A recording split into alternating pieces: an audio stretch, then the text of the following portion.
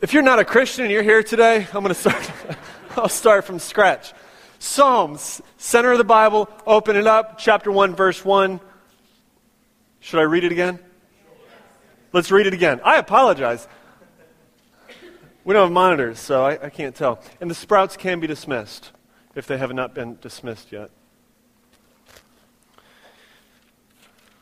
Psalm 1, verse 1 and 2. Blessed is the man who walks not in the counsel of the wicked, nor stands in the way of sinners, nor sits in the seat of the scoffers. But his delight is in the law of the Lord. And on his law he meditates day and night. Now that everybody heard that scripture read, respond with a corporate amen. Let's go to God and ask for wisdom as we dive into this verse this morning. Lord, we do thank you for our opportunity that we have to gather today, to come here into this room and to make much of you.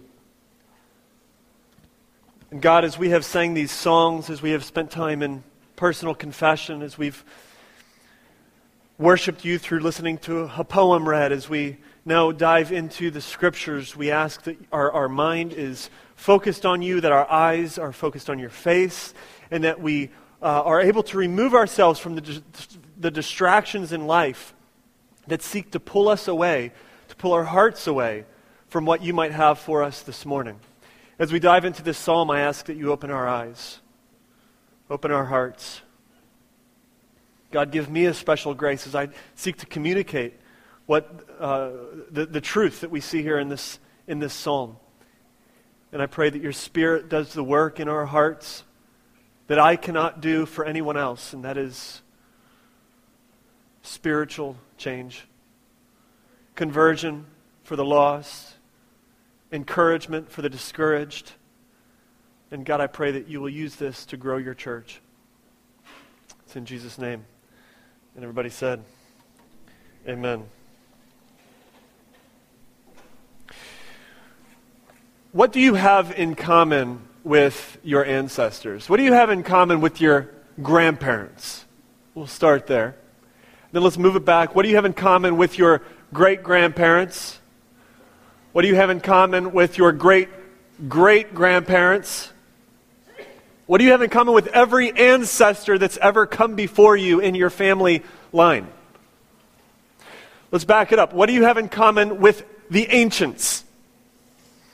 All of those people that lived way back then. What do you have in common with them? Anything? What do the ancients have in common with, say, the first century Romans? What do the Romans have in common with, say, the 9th century English? And what do they have in common with the Africans? And what do they have in common with modern America? And what does all in modern America have in common with one another? What do we who live in the neighborhoods of West Baltimore have in common with those from the rural Midwest? And what does the rural Midwest have in common with those on Wall Street, say? What does every man and woman have in common with every other man and woman? And I want to submit it's this: a desire for happiness. A desire for happiness. We want to be happy. This insatiable, craving appetite for happiness, for joy, for satisfaction in life. It's what every mind-altering substance promises, right?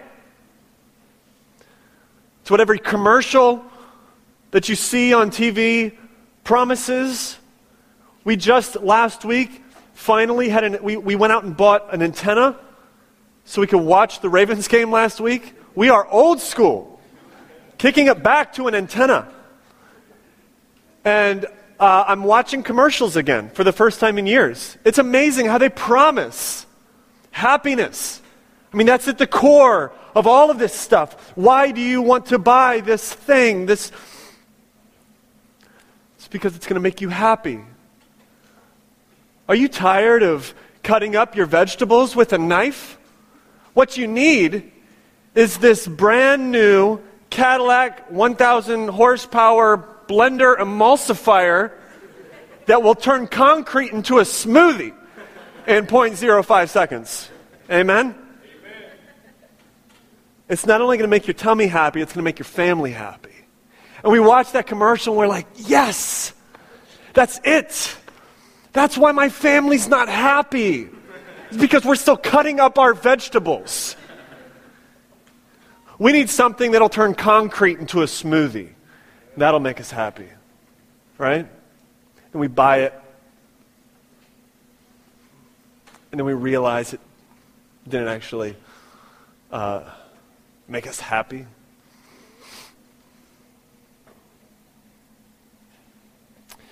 Ever since Adam and Eve were created, humans have desired happiness. Now, God has created us. Listen to this. God has intentionally created us with an intrinsic desire for happiness and for joy. With Adam and Eve, placed them in the garden, gave them fruit for their enjoyment, for them to eat. Adam was alone, so he created Eve to give to Adam for his enjoyment and for her enjoyment. God walked with them in the garden. Now, I don't think we take morning strolls through a garden if we're not looking to have a good time.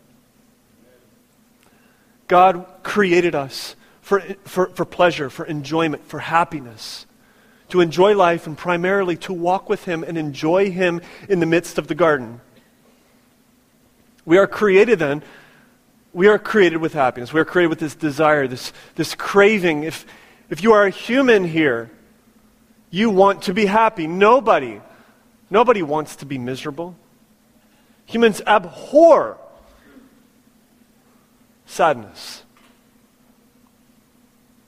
misery. We don't want to be miserable. We want to be happy. This is what guides our actions in life. This is why many get married. I'm going to marry this girl because she makes me happy. For better, for worse, for richer, for poor, in sickness and in health, till unhappiness do we part. As long as you're still making me happy. This is why many have children. Now, children are a very good thing. But what if children become the thing that you look toward for satisfaction? What happens when they grow up?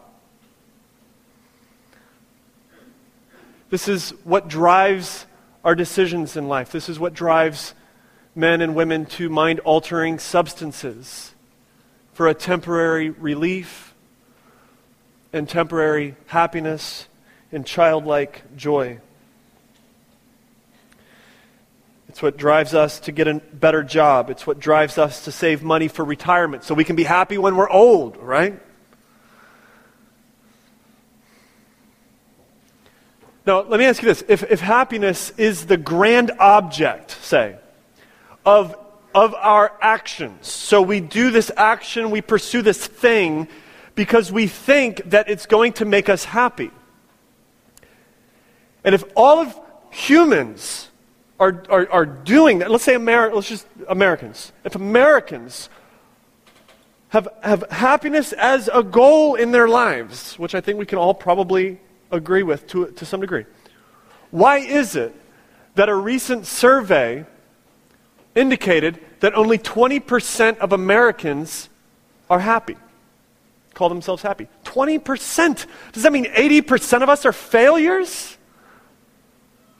I mean, if we all crave happiness, and if happiness and joy is what we have in common with everybody in this room, and in this neighborhood, and in this city, and in this world, and in history, and only 20% of us call ourselves happy,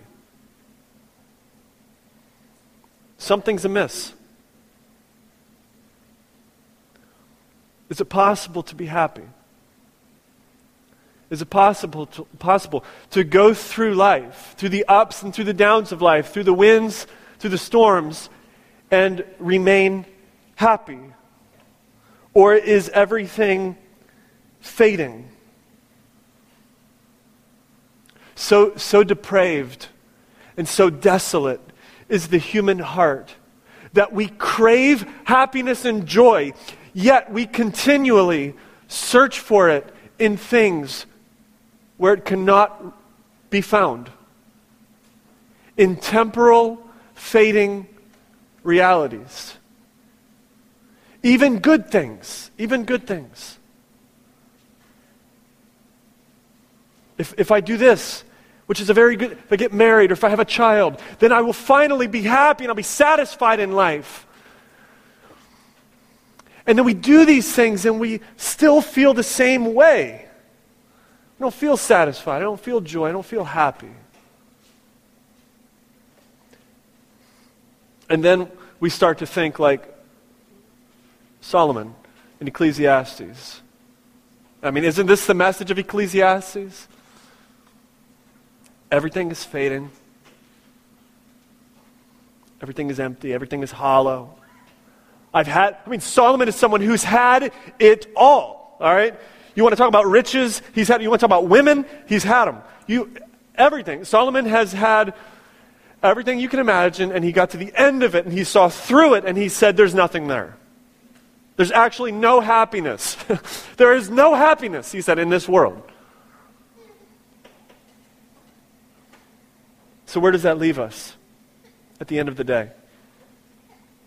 Where does that leave us when we realize that at the end there seems to be only emptiness? Now, I want you to take heart this morning. God has told us how to be happy. God didn't create us with a desire for something that He will not fulfill. And what we find here in the pages of the Scriptures is more profound than anything you can find in the pages of philosophy. Have you guys ever tried to read philosophy? I kind of went through this philosophy phase a couple years back. I still like to try to read philosophy, but it's very difficult. Actually, Martin Lloyd-Jones, he was a pastor in England in the 50s, 40s. He said, I've tried to read philosophy, but it's too difficult for me. But what you find in the Scriptures is something very simple. What you find in the Scriptures is something that the philosophers can't capture. And it's very simple. You see, the Bible is this most profound book. It has more life-changing, profound truth than any philosopher could ever come up with. Philosophers have written volumes on the meaning of happiness and how to be happy. And we read through these and we're left with not a whole lot.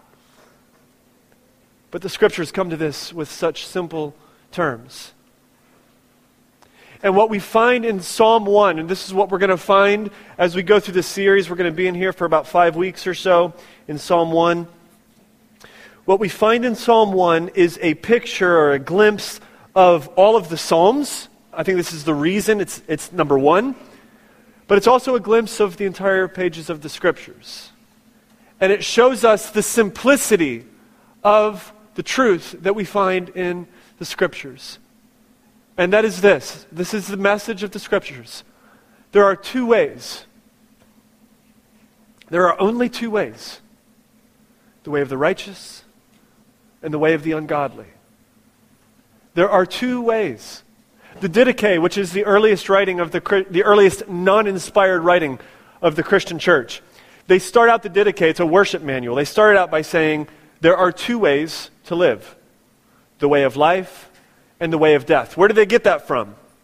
It's from the Bible. This is the message of the Scriptures. You have two options in life. You have two ways to live your life. You have the way of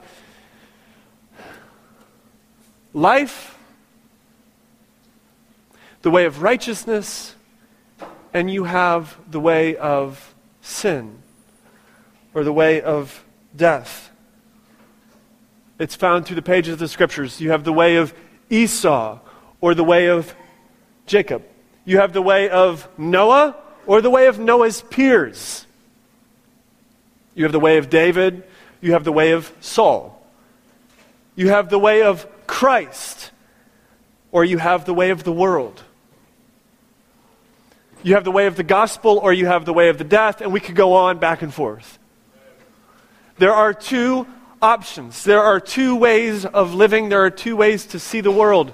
And that's it. It's that simple. And the one way, the way of the unrighteous, the way of the ungodly, is like chaff. It's there, but just wait for a strong wind to come along, and it's gone. It's blown by every wind, by every doctrine, by every fad, by every thought, by every idea. It's blown back and forth like chaff, and it will not withstand the final wind of judgment. Or the other way, and that is the way of the tree. Rooted, strong. You can take winds, you can take storms, and you will withstand. And by the way of the tree is the way of happiness. True happiness. Lasting, real, eternal joy. So, with that said, I want to turn your attention back to the text, and I think you have an idea of where we're going to be going here. Psalm chapter 1,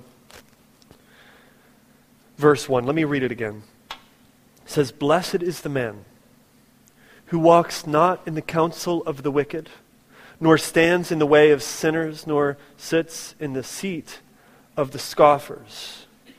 Now notice it doesn't say, "Blessed is the man who pursues blessedness."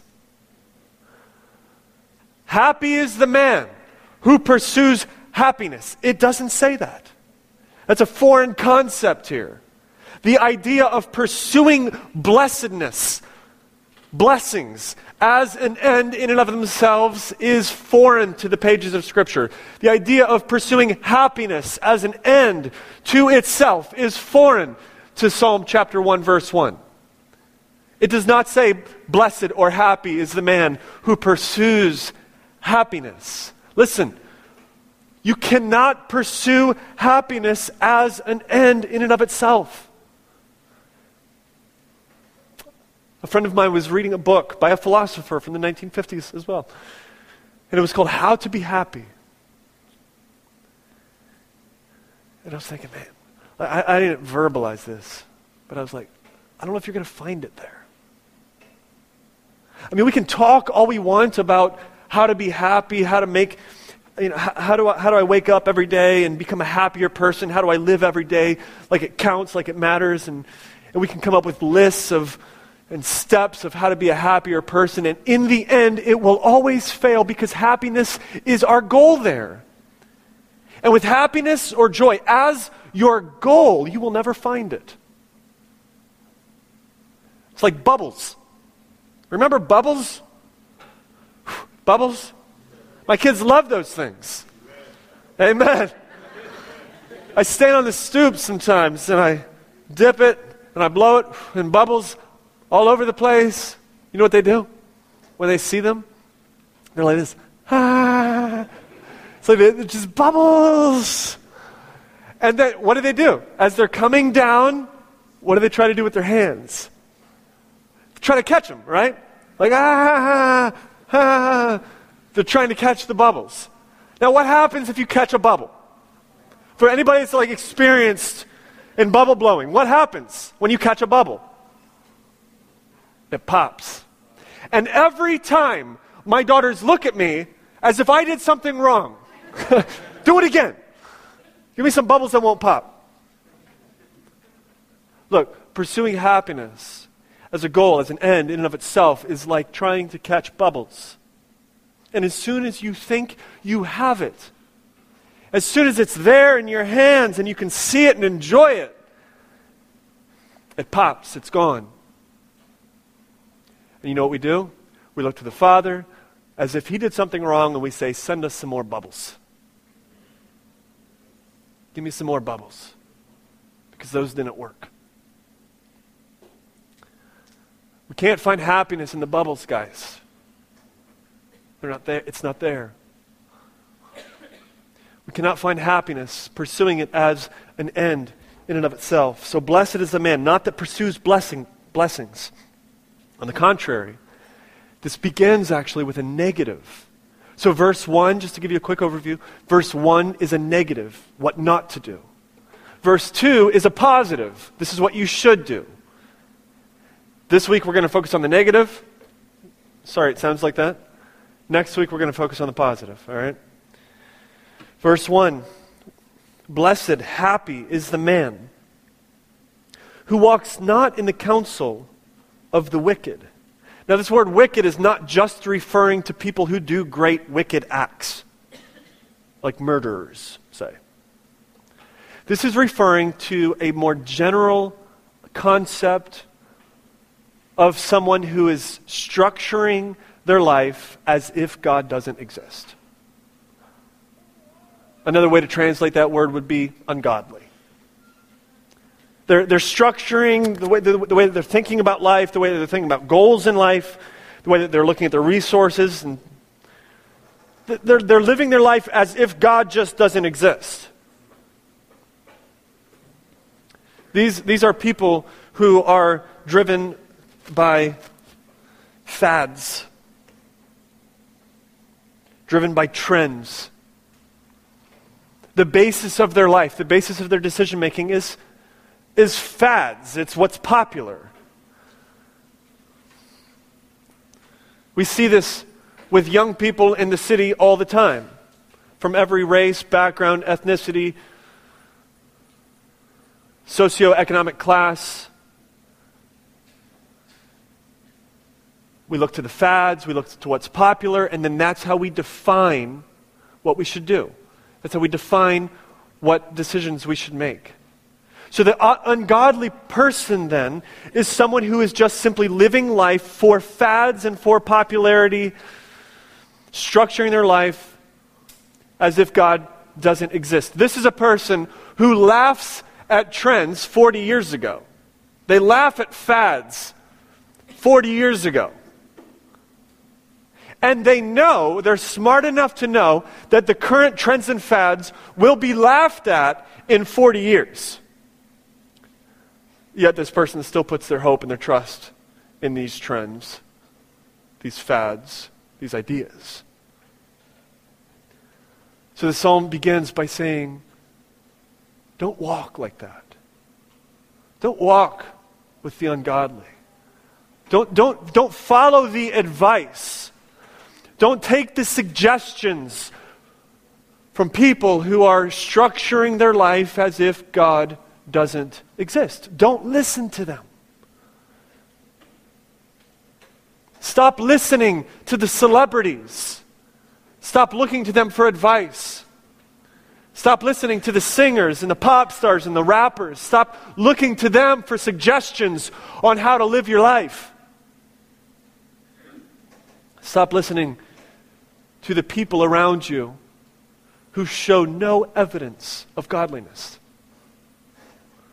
Happy, blessed is the man who does not listen to these people, who does not walk, does not take their advice, does not live life based on their suggestions.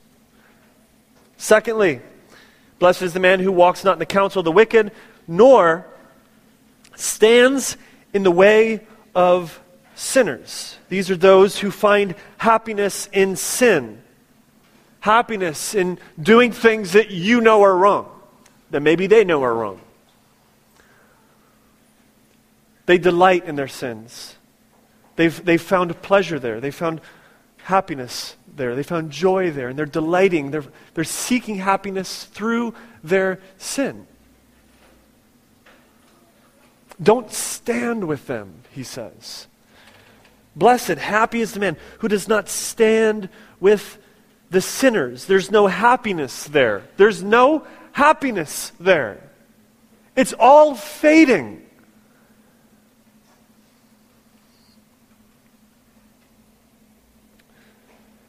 And instead of going on about your life, instead of moving on with mission, instead of moving on with what God has called you to, instead of being a godly woman, man, single person, married person, parent, worker, instead of moving on with your eye on the goal, you stop and you stand and you linger and you loiter in the places where sinners linger and loiter. Don't stand with sinners. I think of the story of the prodigal son. Do you know that story? Anybody? The prodigal son first he goes out. He takes his father's money, correct? He takes off, leaves town. And what does he do? In Luke chapter 15, where we find the story of the prodigal son, it says he squanders his wealth. He squanders his wealth. Why? I mean, we see this all the time. Seeking happiness in ways that sinners seek happiness. Lingering and loitering, standing around in the same places that sinners linger and loiter and stand around. This is what the prodigal son did. To find happiness, to find joy in the things of the flesh. One theologian commenting on this from the 1800s, all right, 150 years ago, commenting on this, he said this. He said, "Happy is the man who is not placing himself where sinners pass along, or where they meet," listen to this, "at the corners of the streets in a great city." Now think about how, this is 150 years ago, 150 years later in Baltimore, how applicable that is for us today. Don't stand on the corners, the quote unquote corners, whatever that might mean for you. One man who grew up in a rough neighborhood, he said this, he said, "My mom always told me to stay off the corners. And this is why. When you're standing on the corners, you think that the corner is your world. You think that that's all there is to this world. Get off the corner," he said. I wonder what that means in your life. I wonder what the corner is in your life. I wonder where you're standing and lingering and loitering, believing that this is where happiness can be found. Yet you're standing with sinners. Do not stand with sinners. And by the way, Christians, listen. The father, when the prodigal son took off and left, and the prodigal son now is squandering his wealth in reckless activity, and then what happens? He spent all of his money, and he gets a job working with pigs, with the swine, and now he's sitting there hungry, looking at the food of the swine, and he decides, they're eating better than I. In this moment, he still chooses to remain with the swine for a season than to go back to the Father. In his mind, I will not go back there. I'm still happier right here with the swine. Christians, listen, the Father never joined the Son with the swine. He never joined him in his activity. He waited very patiently. Do not stand with sinners. Do not link arms with those who are eating with the swine. Do not support them. Happy, blessed is the man who walks in the way of the wicked, who walks not in the counsel of the wicked, nor stands in the way of the sinners, nor sits in the seat of the scoffers. Now, first, I want you to notice the imagery that's happening here. At first, this man is walking. When you first begin to delight in the ways of the world, when you seek happiness and joy, through a worldly or fleshly understanding, at first, listen, it feels like walking. You feel like you're actually getting somewhere. It feels exciting. I'm going somewhere. I'm vibrant. This is vibrant. You feel enlightened. I'm done with that old stuffy like religion stuff. And I've been enlightened now to the ways of the world, and it feels exciting. And you actually feel like you are making progress, and there's movement, and there's things happening, and there's excitement and joy. You first are walking, but it's not long before you stop, and now you are standing. You see the progress here? The man is first walking, and then he moves to standing. Because it's not long before your soul grows stagnant. It's not long before you're standing, immovable, no longer dynamic, no longer going anywhere in life, just simply a hedonist, enjoying the pleasures of the flesh, enjoying sin. And it doesn't stop there. You're walking, you're standing, and then it's not long before you sit down. I'm done. And look who's sitting down. It's the scoffers, the mockers, the scorners, the cynics, the people who have just given up on life. Like for them, nothing is beautiful. Nothing is profound. Nothing is worth living for. Nothing's worth dying for. Nothing is holy. Nothing is sacred. Excuse me. There's nothing worth looking at. Everything is a joke. All of life is a joke to them. Been there, done that. I've seen the end of it. The cynic, the mocker, the scorner. This is the end result. You give up on hope. You give up on life, and everything is just a joke. He says, do not sit in the seat of the scorners, the scoffers, the mockers, those who have nothing to live for, those who have nothing to die for. There is no happiness in the seat of the mockers, the scorners, the scoffers. There's no happiness there. A man named Lee Maynard, he wrote a book called Crumb about his childhood in Crumb, West Virginia. And he was interviewed on the book, or primarily I should say interviewed on his childhood growing up in Crumb, West Virginia. And they asked him about religion. They asked him about his views of religion as a child. Amidst stone-cold Presbyterian and Methodist churches, a backwards Baptist church that kicked him out of the service, and a Pentecostal church which he looked in the windows of and he was too afraid to walk in. These are his words. He said, it didn't taste, meaning the churches he saw, it didn't taste like I thought religion should taste like. And I didn't begin to understand what organized religion could be and perhaps should be until I left Crumb and got down into the South and later on to the West. The interviewer asked this, what did you discover? Maynard replied, I discovered religion was joyful. The religion that I had seen practiced was not a joyful thing. Now listen, the world offers no true happiness. While at first it feels like you're going somewhere, there's movement, there's excitement, it ends with the mockers and the scoffers. There's no true, real, lasting, eternal joy and happiness that's found in the world. What a travesty it would be if they could not find that in the church.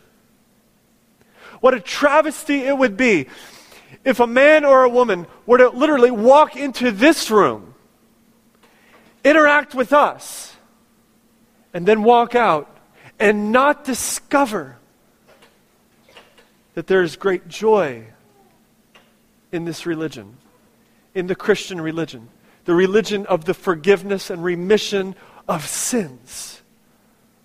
Guys, what a travesty it would be if someone walked out of here and said, I never knew that it was to be a joyful thing. Lord, we repent of our long faces, of our mumbles and our groans. We repent of our not greeting one another in psalms and hymns and spiritual songs, making melodies in our hearts. That sounds like joy, doesn't it? We repent of allowing temporal worries of finances and some big things like children and jobs. We repent of allowing these things to rob us of joy. True, lasting, spiritual, eternal joy that we will have for all of eternity. May we repent of these things. We repent of calling ourselves Christians, yet turning constantly to mind-altering substances as a cheap substitute for the fulfillment that the very Spirit of God can bring us. We repent of being joyless people. Or we repent of seeking joy in the way that the ungodly seek joy. Seeking joy, seeking satisfaction, seeking fulfillment in temporal things. And being a very poor representation of Christ to the world around us. We are, in fact, not called to be a stuffy people, a joyless people. On the contrary, we as Christians, as people of the Bible, we are to be the happiest, most joyful people on this planet. I mean, think about it. God has forgiven you. Somebody give me a smile right now. I know that's awkward.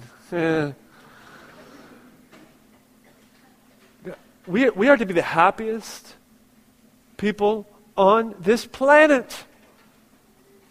Because while we have the same kind of temporal struggles that anyone else has, while we have these things, guys, we have the God of this universe on our side,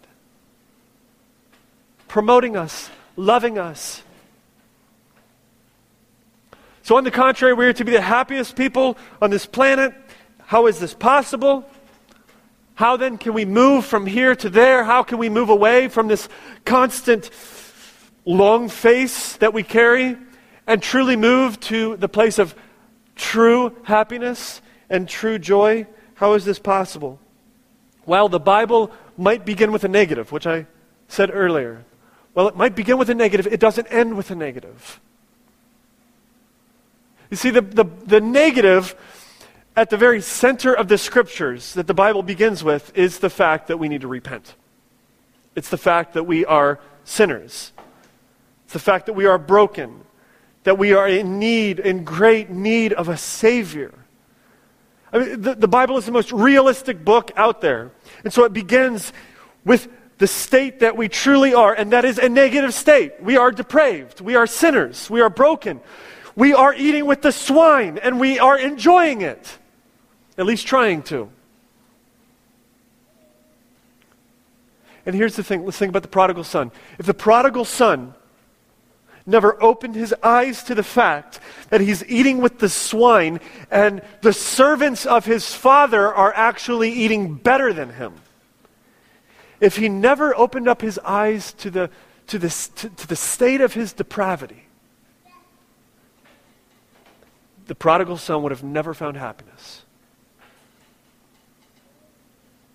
If you want a step, the first step toward true happiness, according to the Bible, is to open your eyes to your depravity, to your sin. Open your eyes to the reality that you are eating with the swine, that you're seeking fulfillment in places that you will never find it, that you're seeking advice from people who are not structuring their lives as if God even exists. Open your eyes to these things. Repent. And believe.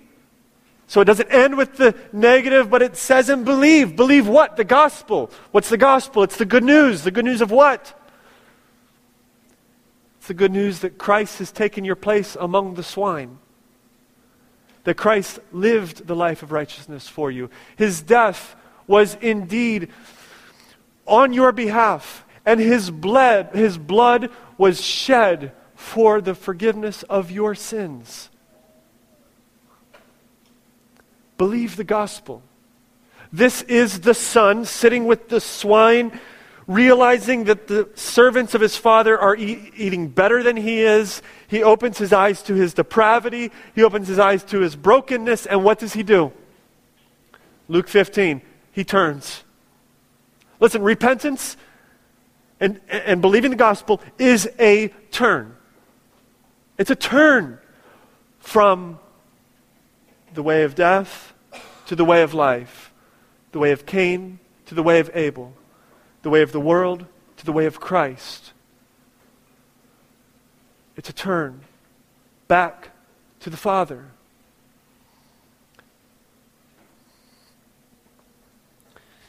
I want you to look at the next verse in the text here. Psalm 1, verse 2. And we're going to hit on this a whole lot more next week. But his delight is in the law of the Lord, and on his law he meditates day and night. His delight is in the law of the Lord, and in that law he meditates day and night. This is the Bible. This is the gospel. This is the way of Jesus. The happy man, his delight is in the law of the Lord. Now, the Hebrew scholars say that word blessed in verse 1 is a very forceful interjection. So that means blessed really isn't a great translation of that word. It might be better translated. Oh, the many the many joys, or oh, the great happiness of the man. Oh, how blessed this man actually is.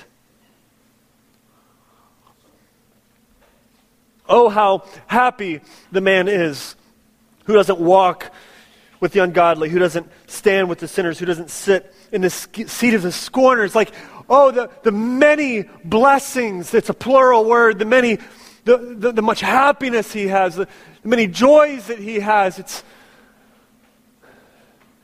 massive, it's forceful, it's powerful.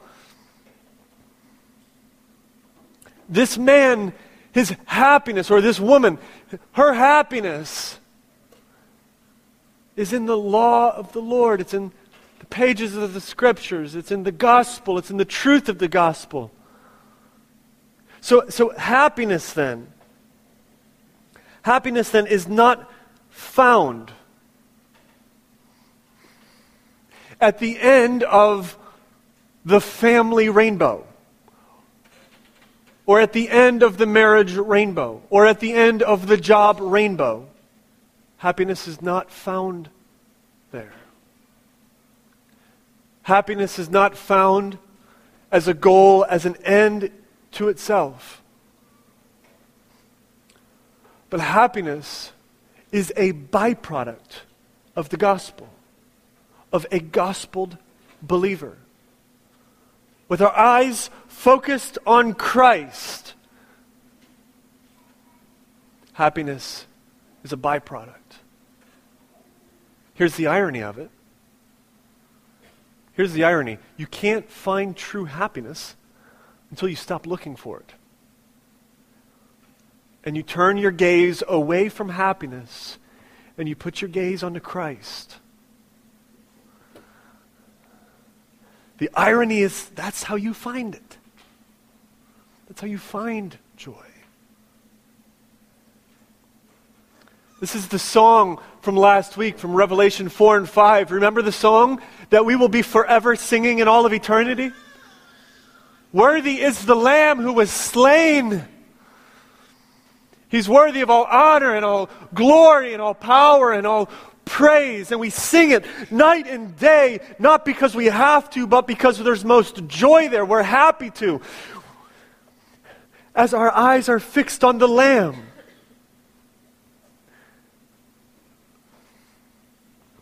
Happiness, joy, real happiness then comes.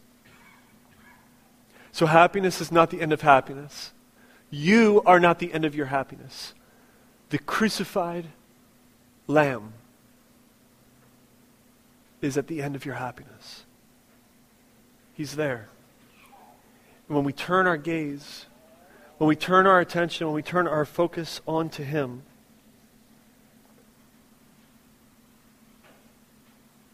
I wonder who you've been listening to. I wonder who you've been taking suggestions from on how to live this life, on how to organize your life, how to structure your life. I wonder who you've been taking advice from. I wonder who you've been standing with. I wonder who your closest friends are. I wonder who you've been sitting with. And I wonder if you need to change your focus, your gaze, off of yourself, off of the flesh, off of happiness as a goal, and turn your gaze onto Christ.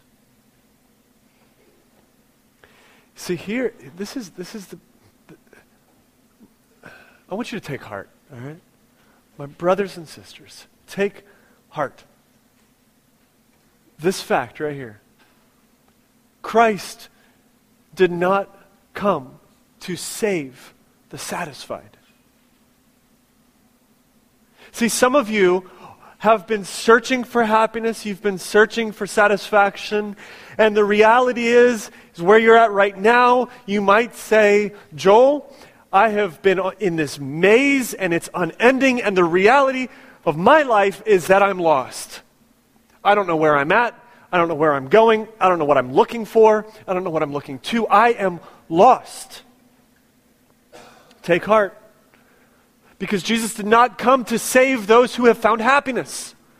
He did not come to save the satisfied, but Jesus came to save the lost.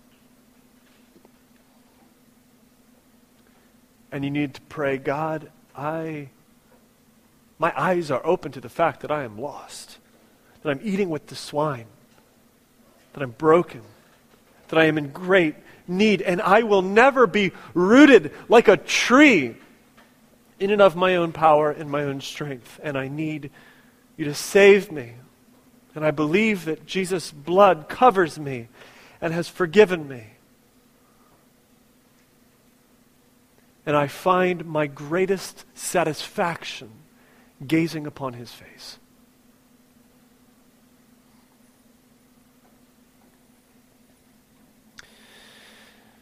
Let's pray.